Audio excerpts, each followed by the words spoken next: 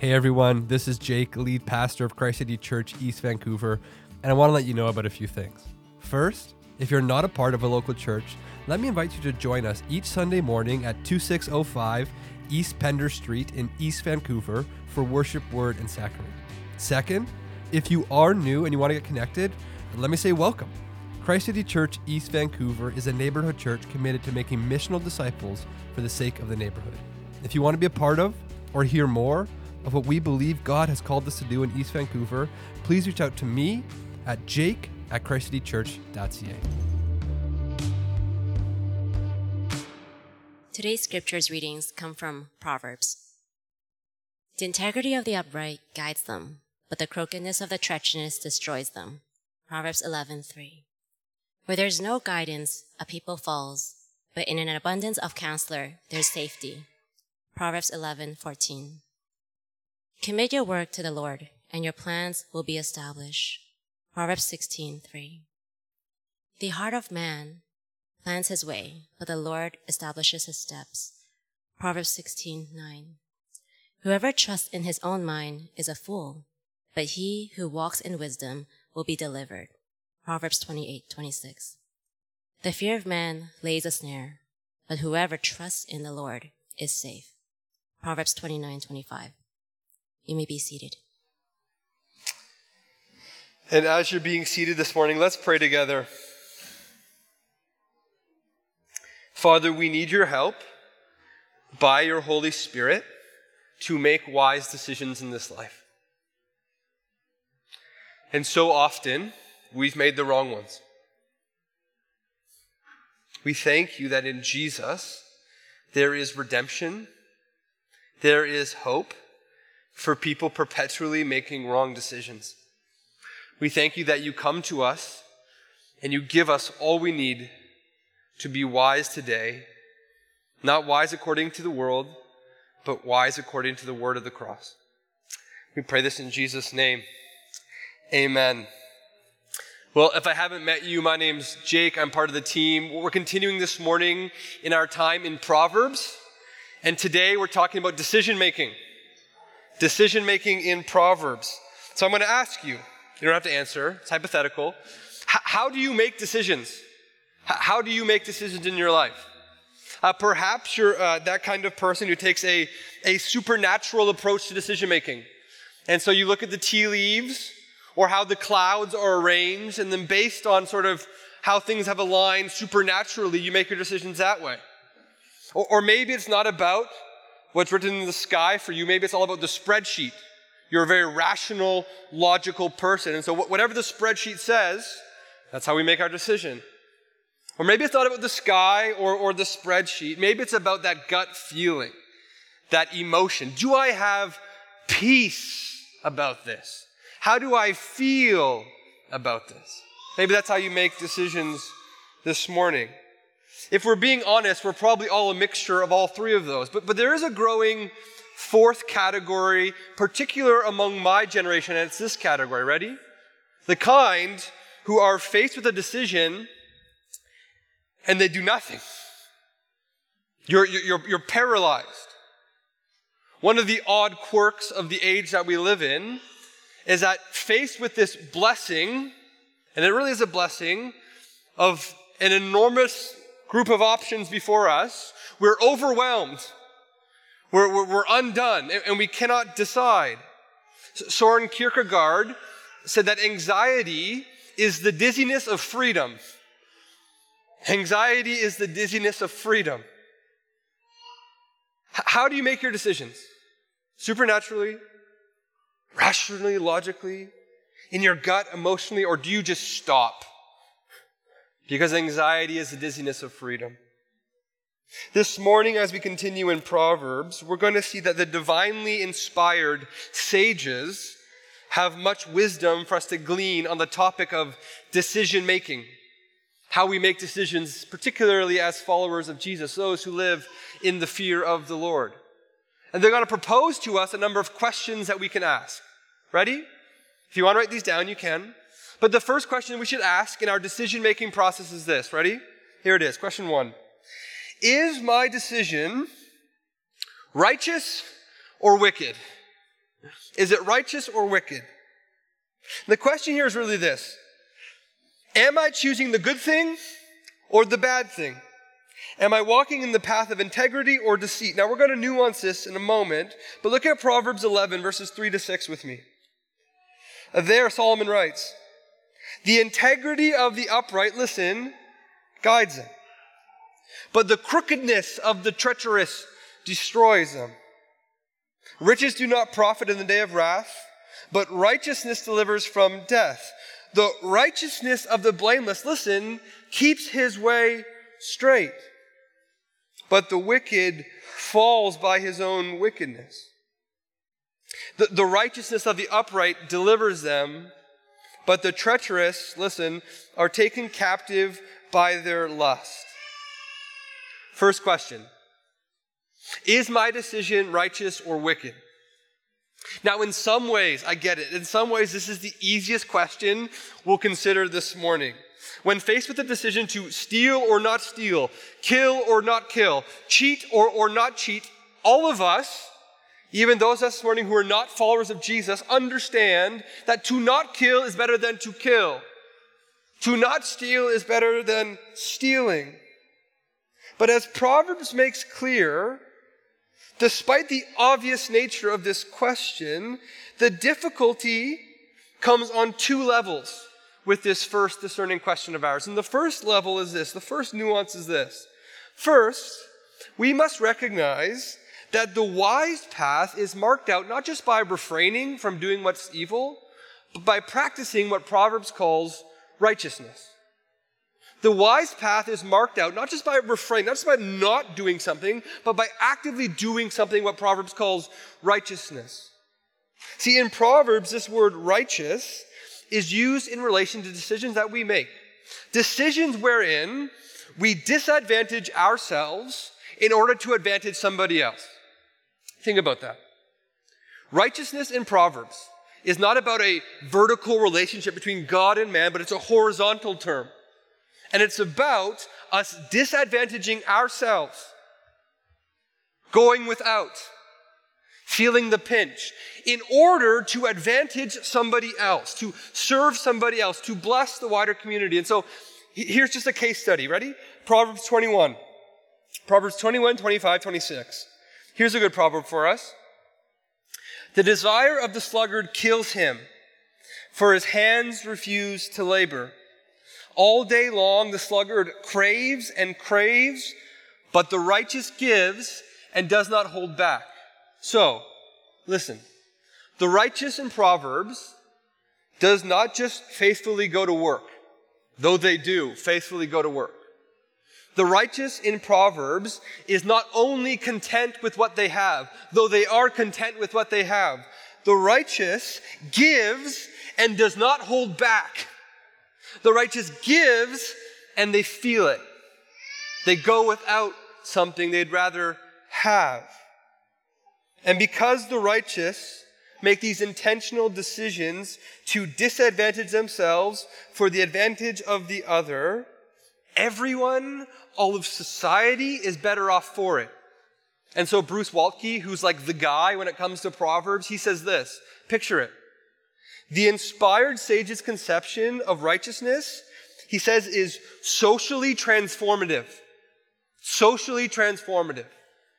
It transforms the city of man into the city of God from a culture that is metaphorically red, dripping with blood, to a culture that is green with life. Imagine this.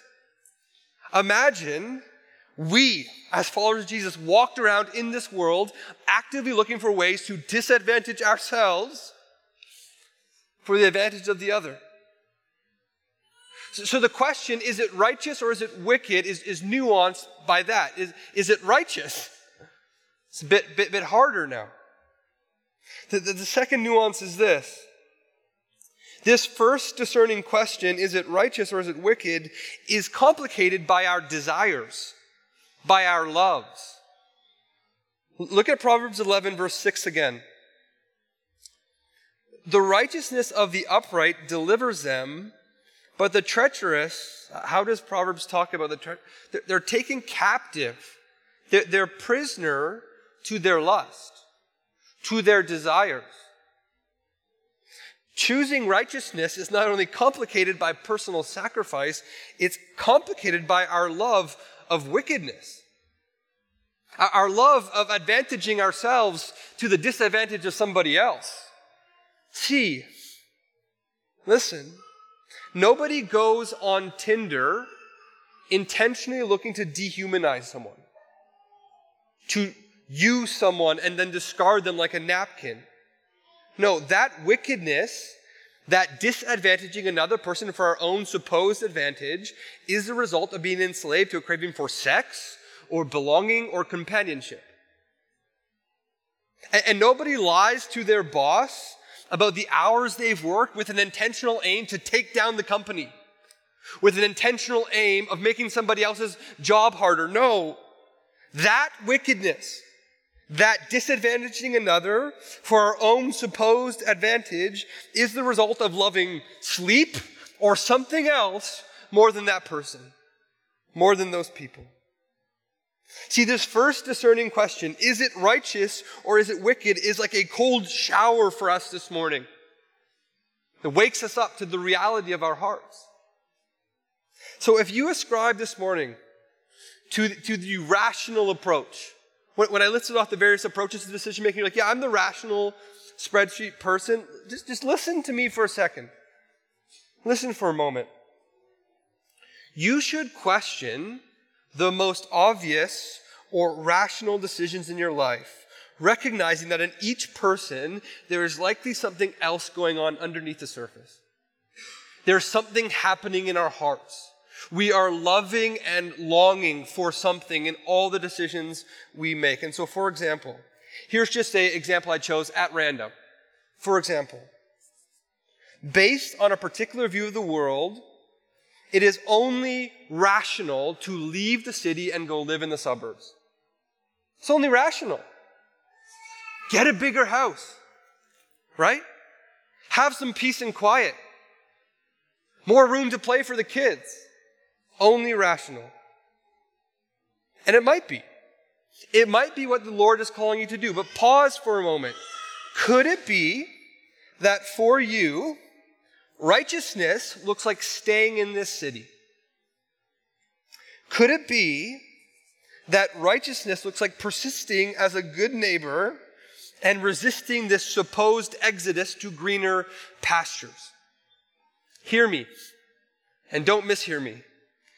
It's not inherently wicked to live in the suburbs. That's the wrong application. Nor is it inherently righteous to live in the city.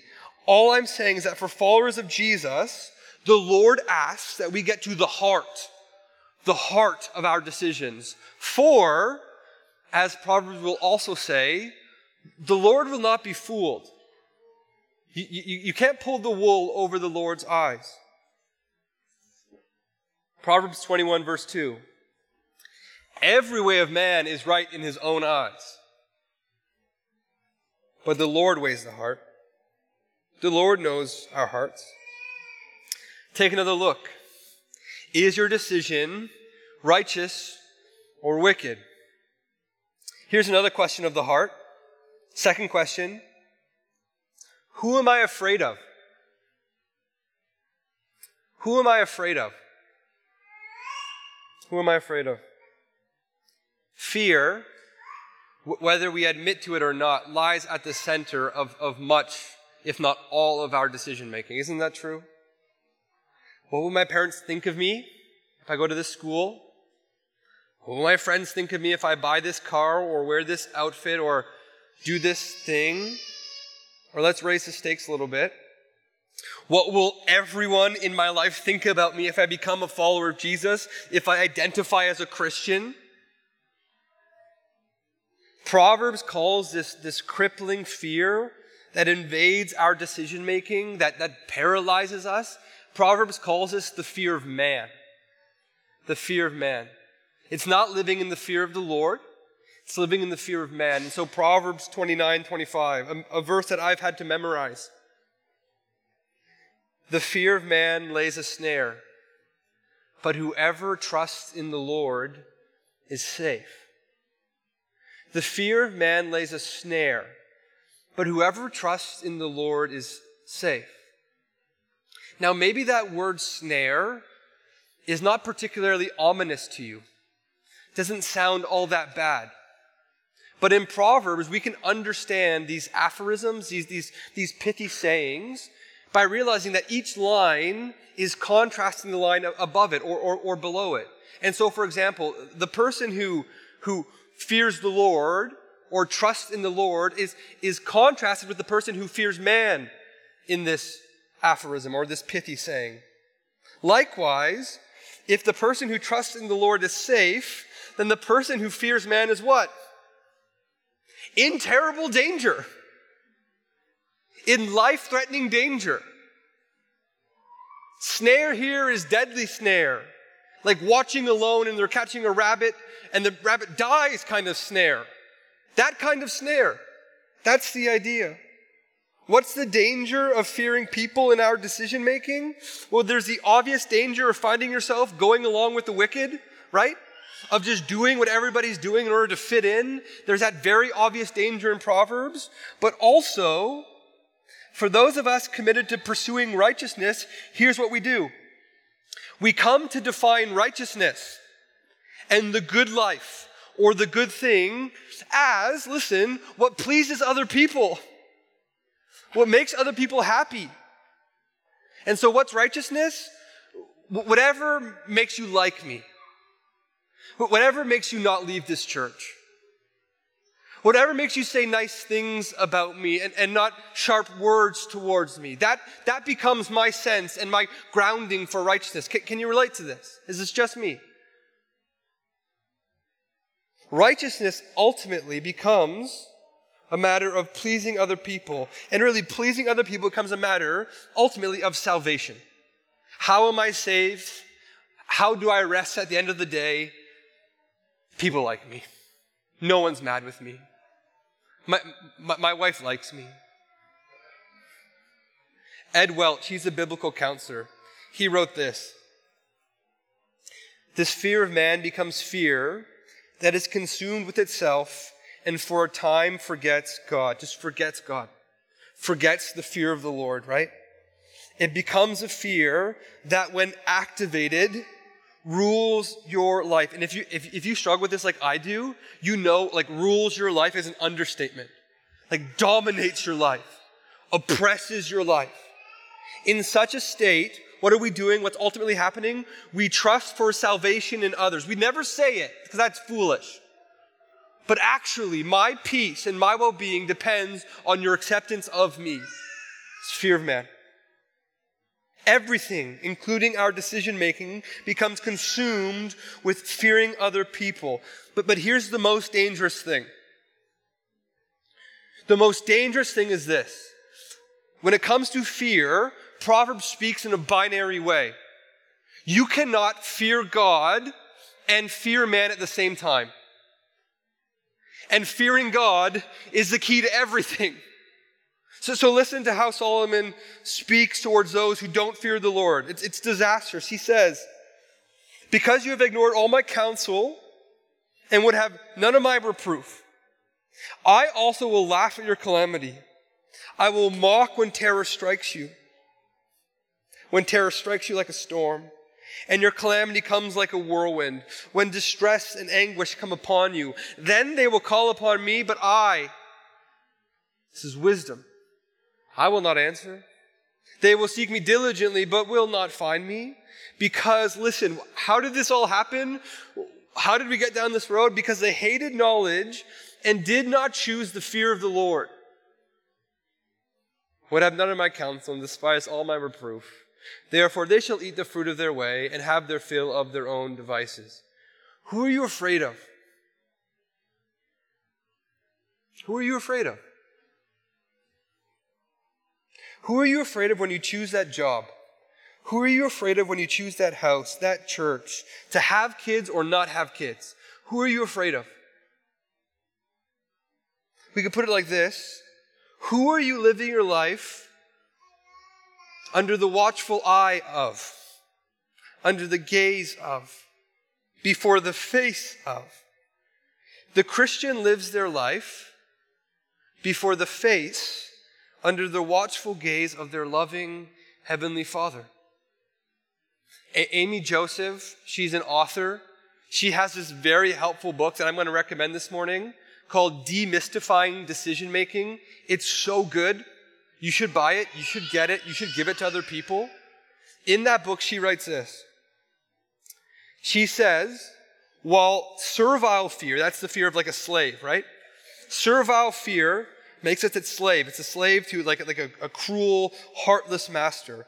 Healthy Christian fear, however, keeps us walking in the freedom of Christ. Filial fear or family fear, the fear of a son to a loving father. Family fear reminds us that we make all our decisions coram Deo, or in the presence or before the face of God. We make all our decisions coram Deo. Just as children are more apt to make wise choices in the presence of a trusted adult, that's true in my house. Healthy fear that we live coram Deo instructs and informs our decisions. Coram Deo, before the face of God. Who do you fear in your decisions? Do you fear a good God who loves us and knows what's best for us? A God to whom one day you will ultimately have to give an account of your life? Or do you fear Aunt Hazel and her disapproving text messages? Who do you fear? I don't have an Aunt Hazel, by the way, if you're wondering. You might. Third question. What are godly people saying? What are godly people saying? Let me bring you into a real life decision that I made this week. Let's make this very practical. Here it is. This Thursday morning, I was having my semi-annual existential meltdown that I did not know how to write a sermon anymore. And it happens every once in a while. I go to my wife. She's laughing right now because it happens fairly frequently. I just forget. I don't know who I am anymore. Don't know what my life is going to do. And I start searching monster.ca for other jobs. I'm very unemployable, not helpful at all. And so I'm going through this existential crisis, this meltdown. And what's more, I'm tired. And so I'm frustrated. What's more still, I was writing a sermon on a topic I feel very ill-equipped to deal with. I just make decisions. I don't think about how I'm making those. I just do it, right? So I was at this crossroads. I had a decision to make this past Thursday morning. It's a real decision. On one hand, I could do this. On one hand, I could just call it in. I could say, I'm going to do work that requires less mental capacity. I'm going to answer emails. I'm going to prepare for the fall. I'm going to schedule teams. I'm going to go on a visitation. I'm just going to be with people and be a listening ear. Less mental capacity. I could do that. And I could just dust off a sermon that I preached 4 years ago in Proverbs on money, and none of you remember it. I know that. And no one would be the wiser. I could just do that this week. It's one decision. Or, on the other hand, I could call a trusted friend. I could call a fellow preacher who's experienced exactly what I've experienced, who knows exactly what I'm feeling. I could say, hey, here's what I'm feeling. I want to give up. I want to leave the ministry. I want to go work as a ranch hand in Alberta. Pays a lot of money. I Googled that this week. And you know what he said to me? He's like, give it an hour. Pray. Have your Bible open. And just give it an hour. And see if breakthrough comes. Obviously, he's right. Obviously, that's what happened. Obviously, I needed to hear that in that moment. But I couldn't, in myself, come to that conclusion. I needed to hear from somebody else the wise thing I should do in that moment, when it wasn't a black and white situation, where it wasn't a matter of righteousness or wickedness, where it was very gray. I needed to hear from a friend.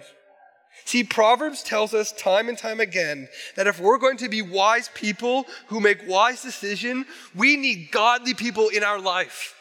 And not just in our life, but like uncomfortably in our life.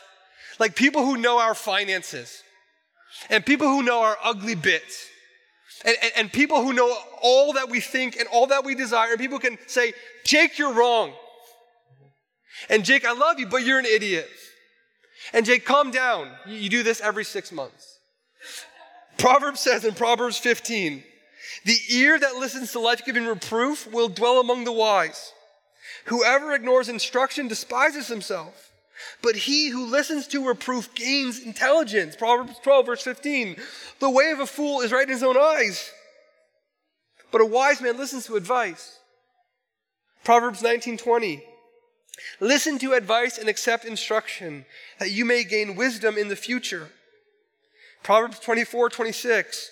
For by wise guidance you can wage your war, and in abundance of counselors there is victory.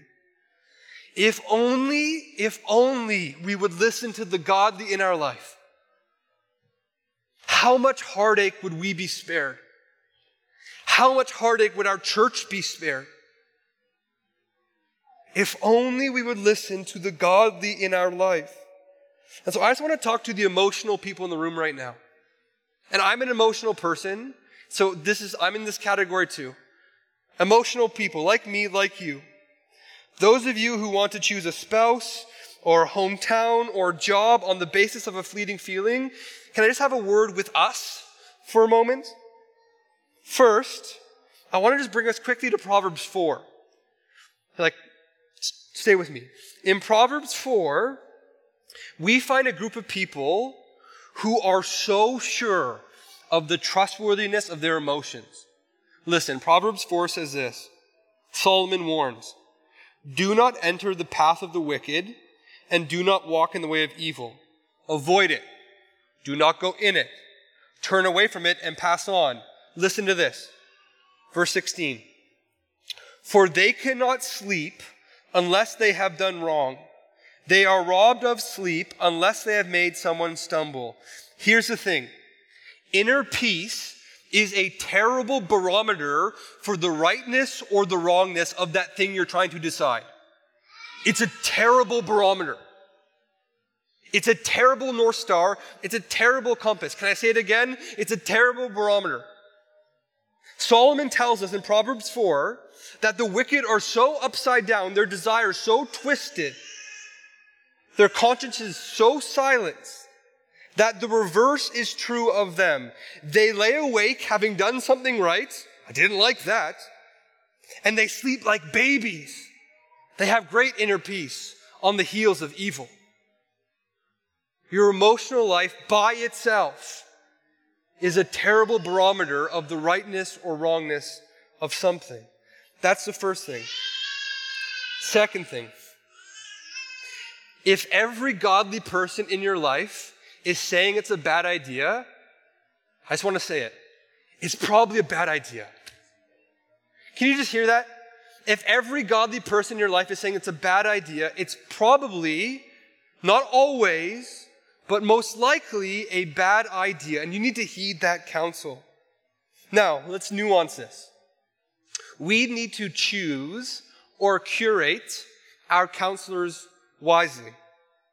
There are a few considerations when bringing to the table your group of chosen counselors. Like, for instance, are they indeed godly? Do they love Jesus? Do they fear the Lord? Do they give counsel from a place of living coram Deo? Or are these people prone to pleasing man? Or, here's one, are they prone to flattery? Flattery. Proverbs 26:28 says this, a lying tongue hates its victims, and a flattering mouth works ruin. In a moment of decision, when it's not black or white but gray, the friend who whispers sweet nothings to you, who always takes your side, who thinks you walk on water, who always thinks you're the victim, that friend is useless. That friend is useless. They're actually worse than useless. They're a danger to you. They're a danger to your soul. They'll work ruin in your life. So choose your counselors wisely. How about this? Amongst those godly folk, is there a diversity of age, a diversity of perspective? Remember, wisdom in Proverbs flows downstream. It comes from God to the mature, typically older, and from the mature to the youth, to us youngins, to us kids. There are some people in this church, and I'm not going to name them right now because that would embarrass them, but there are some people in this church you should be beating down their door to learn from, to sit under, to listen to their life stories from.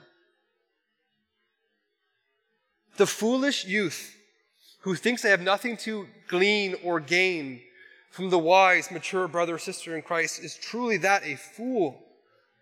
So ask, what are these godly people saying? Now let's nuance this a bit.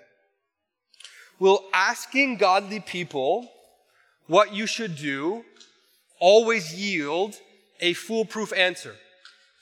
Always yield a clear path? Elizabeth and Jim Elliot, some of you know them, were missionaries to a remote people group in Ecuador. And as some of you know, Jim was killed early on in their missionary work to these people in this remote area. And Elizabeth is now this young widowed mother, multiple children, was being urged by godly people in her life, right? Very wisely, to return stateside, to come back to where her family was, where her home was, and not go with her kids by herself back to this tribe who have just murdered her husband. Come home sounds very wise. Come home sounds very reasonable. However, Elizabeth, certain the Lord was calling her to go back, returned. Listen to how she wrote of this time of discernment for her. It's very instructional for us. She said, "My awareness of God's will for me, far from making me deaf to godly advice, made me listen the more carefully and wait with greater patience and quietness for the final signal." See, Elizabeth did not ignore godly advice. She, in this matter where there was complete Christian freedom to go right or go left, had just asked a fourth and final question. Here it is. Ready? Fourth question. What is God's Spirit saying? What is God's Spirit saying? The New Testament Christian has been given a gift that would have been the envy of Old Testament believers. That would have been the envy of Solomon. We've been given the indwelling presence and therefore indwelling leading of the Spirit of God. So listen to how Jesus speaks of the Spirit and what he does in John 16. When the Spirit of truth comes, he will guide you into all the truth. For he will not speak on his own authority, but whatever he hears, he will speak, and he will declare to you the things that are to come. He will glorify me. This is Jesus speaking. He will glorify Jesus, for he will take what is mine and declare it to you. All that the Father has is mine. Therefore I said that he will take what is mine and declare it to you. So how does the Spirit guide us? Listen, the Spirit guides us through God's Word. If you're reading the Bible and something punches you in the chest, and you're like, oh, that's the Spirit speaking to you. The Spirit guides us and leads us through his church. If a brother and sister in Christ comes to you and says, brother, sister, walk over here.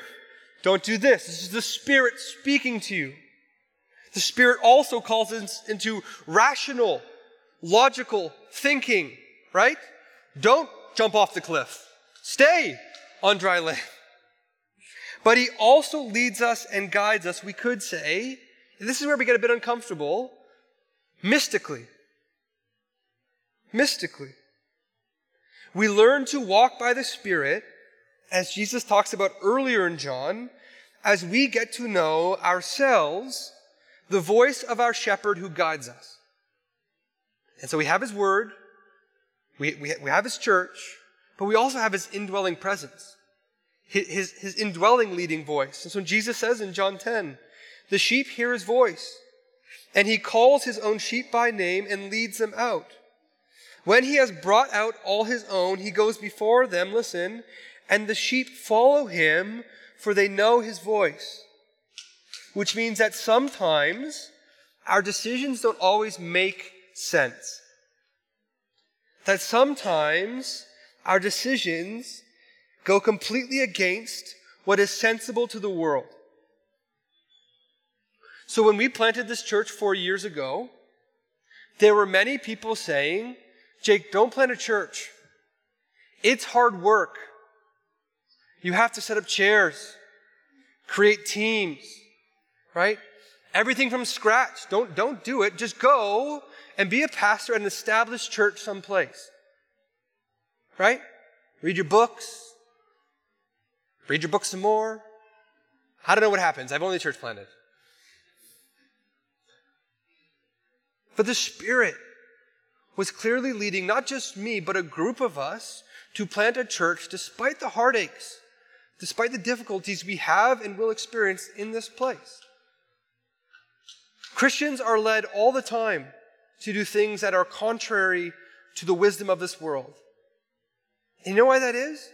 Because our Savior and our salvation did something contrary to this world. And he leads us in a new way according to his cross. Listen, here's what we must see about all this. Here's the most important point. If you missed the last 3 questions, forget about them and just remember this. Wisdom is less about being acquainted with certain principles and more about becoming intimately acquainted with a certain person. Getting to know Jesus, sitting with Jesus, loving and knowing you're loved by Jesus. A person in Jesus who decided to forego the cross or undergo the cross that we might live, that we might have salvation. See, pull back for a moment. Every one of us has made and will make stupid decisions. We made them this morning, and we're going to make a stupid decision this afternoon. And as we've seen, for those of us who fear man, oftentimes we're less paralyzed in the face of our decisions. But Jesus comes and he shows us what true decision making looks like. Look at this. Though wise, Jesus' decision to not accord with human wisdom or reason, to leave his heavenly privileges, to be born in human likeness, and is crucified. Jesus lives by a different wisdom, makes decision according to a different wisdom, a cross-shaped wisdom. Jesus' plan, when it becomes apparent to his disciples, his most trusted counselors, is universally decried as nonsense. Don't do that, Jesus. Your movement can be much more effective if you live and don't get crucified like a criminal in a shameful way. And though Jesus experienced deep emotion, Jesus' emotion on its own was not a guide or a compass. Remember, Jesus is in the garden the night before he's about to be crucified, and he's in deep internal anguish. Like anguish we have not felt before. You and I have never experienced before. Jesus doesn't have internal peace. He's not feeling zen before he goes to the cross. He's anguished. He's struggling. He's tormented. Jesus' righteous decision to disadvantage himself for our advantage, to shed his blood for our salvation, is what we need this morning, is the good news for us this morning who are facing decisions. For Jesus' good decision and righteous decision covers a multitude of bad ones. Maybe you came this morning and your life is just one bad decision after another. Good news. Make one good decision today. Trust in Jesus. And his good decision covers over all your bad ones. All your terrible ones. All my terrible ones. Makes forgiveness possible for people who spent their whole lives walking the way of the wicked. See, Jesus not only shows us true decision making, he not only covers over my and your bonehead decisions, He makes good and right decision-making possible today for us. Listen, by giving us his Spirit, who helps us hear our shepherd's voice in the church, in God's word, in prayer, we now, Paul tells us, here's the amazing reality of the New Testament. Paul tells us, we now have the mind of Christ. We can make decisions with the same decision-making paradigm that Jesus had, that Jesus has. Our job today is to apprentice ourselves, not to principles, but to a person. And when we apprentice ourselves to Jesus in peace times, when wartime comes, when the day of decision comes, we just respond intuitively as those who know Jesus, as those who know his character, as those who have been shaped by him. So here's the last thing, and then we'll stand in response. There might be a lingering objection still. And maybe it goes like this. What if your decision is not one of righteousness or wickedness, where the scripture gives you permission to walk out a multitude of options? And what if, best you can tell, it's not a decision you're making from the fear of man? And what if, when you go to prayer, the Lord doesn't speak to you clearly on this? Seems to be at least a bit silent on this. And because it's all these things, what if the counsel you've received is particularly open-handed? Could go either way. Or maybe it all lands in the same place. But again, you're like, maybe I could go over here. What do you do? What do you do in those moments? Some of you are there right now. What do you do in those moments? Well, I'm going to tell you exactly what to do. So take out your pen and paper. Here is the secret advice you've been waiting for. Here's the tip I typically hide behind a paywall. Here it is. Ready? Do whatever you want. I'm so serious. Do whatever you want. Just do something. Just do something. You have been graciously given boundaries to play in, and you know them. Play in them. You've been told what's righteous and wicked. You've been given a church to discern these big life steps with. And you've been given Jesus' Spirit. And so stop obsessing over the next right move. Just do something. Again, just do something. This is the tremendous freedom that Jesus affords his followers. Our significance is secure. Our future is secure. Everything is secure in Jesus. So go, and as St. Augustine famously said, love God and do whatever you please. Amen? Let's pray. Father, we've been given our lane to run in. And to the envy of saints before the cross and before the resurrection, we've been given your Holy Spirit in a measure. And he helps us. He guides us. He leads us according to your word and in your church. And as we pray. So Lord, I pray that you'd help us to be people who in the face of decisions are not paralyzed, but who walk in the freedom that you have afforded us. Who knowing that provided the decision is righteous, provided the decision is done coram Deo, we can do no wrong. Knowing that you'll correct, you'll make straight any misstep. And so we trust in your sovereignty. We trust that you hold all things together. And you will bring all things, even our missteps, perhaps especially our missteps, to your glory and to your fame.